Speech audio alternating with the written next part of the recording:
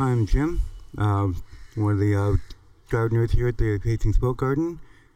I would like to talk about one of our favorite plants here, the fireweed. It's quite magical when it's in seed. All the fluffy seeds just floating through the air and everything, and it's quite amazing how it actually got here. I personally didn't even notice it was here for however long it was here before Lori Schneider was doing a nature walk through here, and she pointed it out. And it was actually just sitting up on one of those bricks of the broken brick wall between us and the Smiling Buddha Cabaret.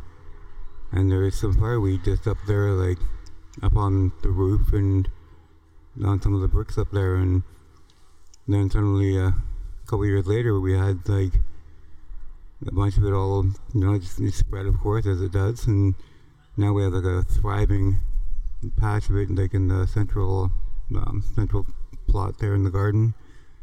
And it's like doing extremely well. Stands probably about, give or take, around my height, which is 6'2", and it's doing well every year. It's like terrific to play with when it does actually go to seed and they're dry. Like grabbing handfuls and just kind of rubbing them, and like I've got a few of us taking videos and pictures of just the fireweed just floating through the air and stuff, and it's it's been doing amazingly well for something that just appeared up on the brick wall beside us.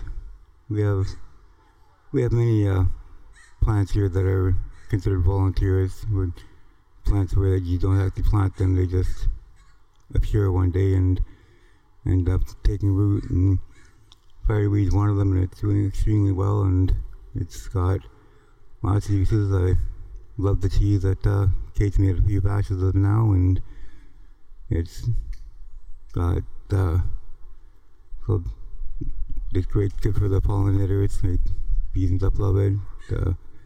I've heard that actually up north, like Yukon and Alaska and stuff, that like a lot of the honey is basically just fireweed honey, because there's not a lot up there in the tundra and past. So fireweed apparently is one of the few things that is there. So you get a lot of fireweed honey there.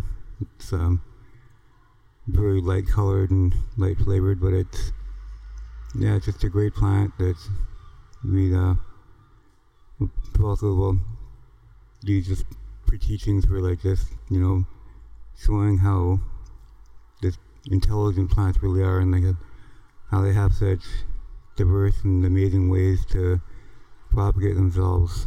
How there's there's thought that goes into it. Basically, it's these things don't just end up dropping seeds somewhere and hoping they.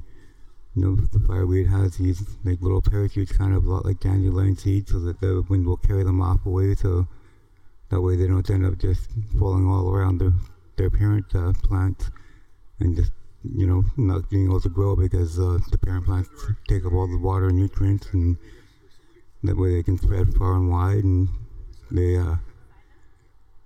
can mix with other ones, so they don't end up basically having just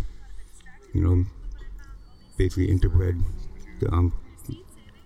clones or whatever, the same thing. But they're one of our, well, it's hard to pick a favorite plant in this garden, but that is one of them.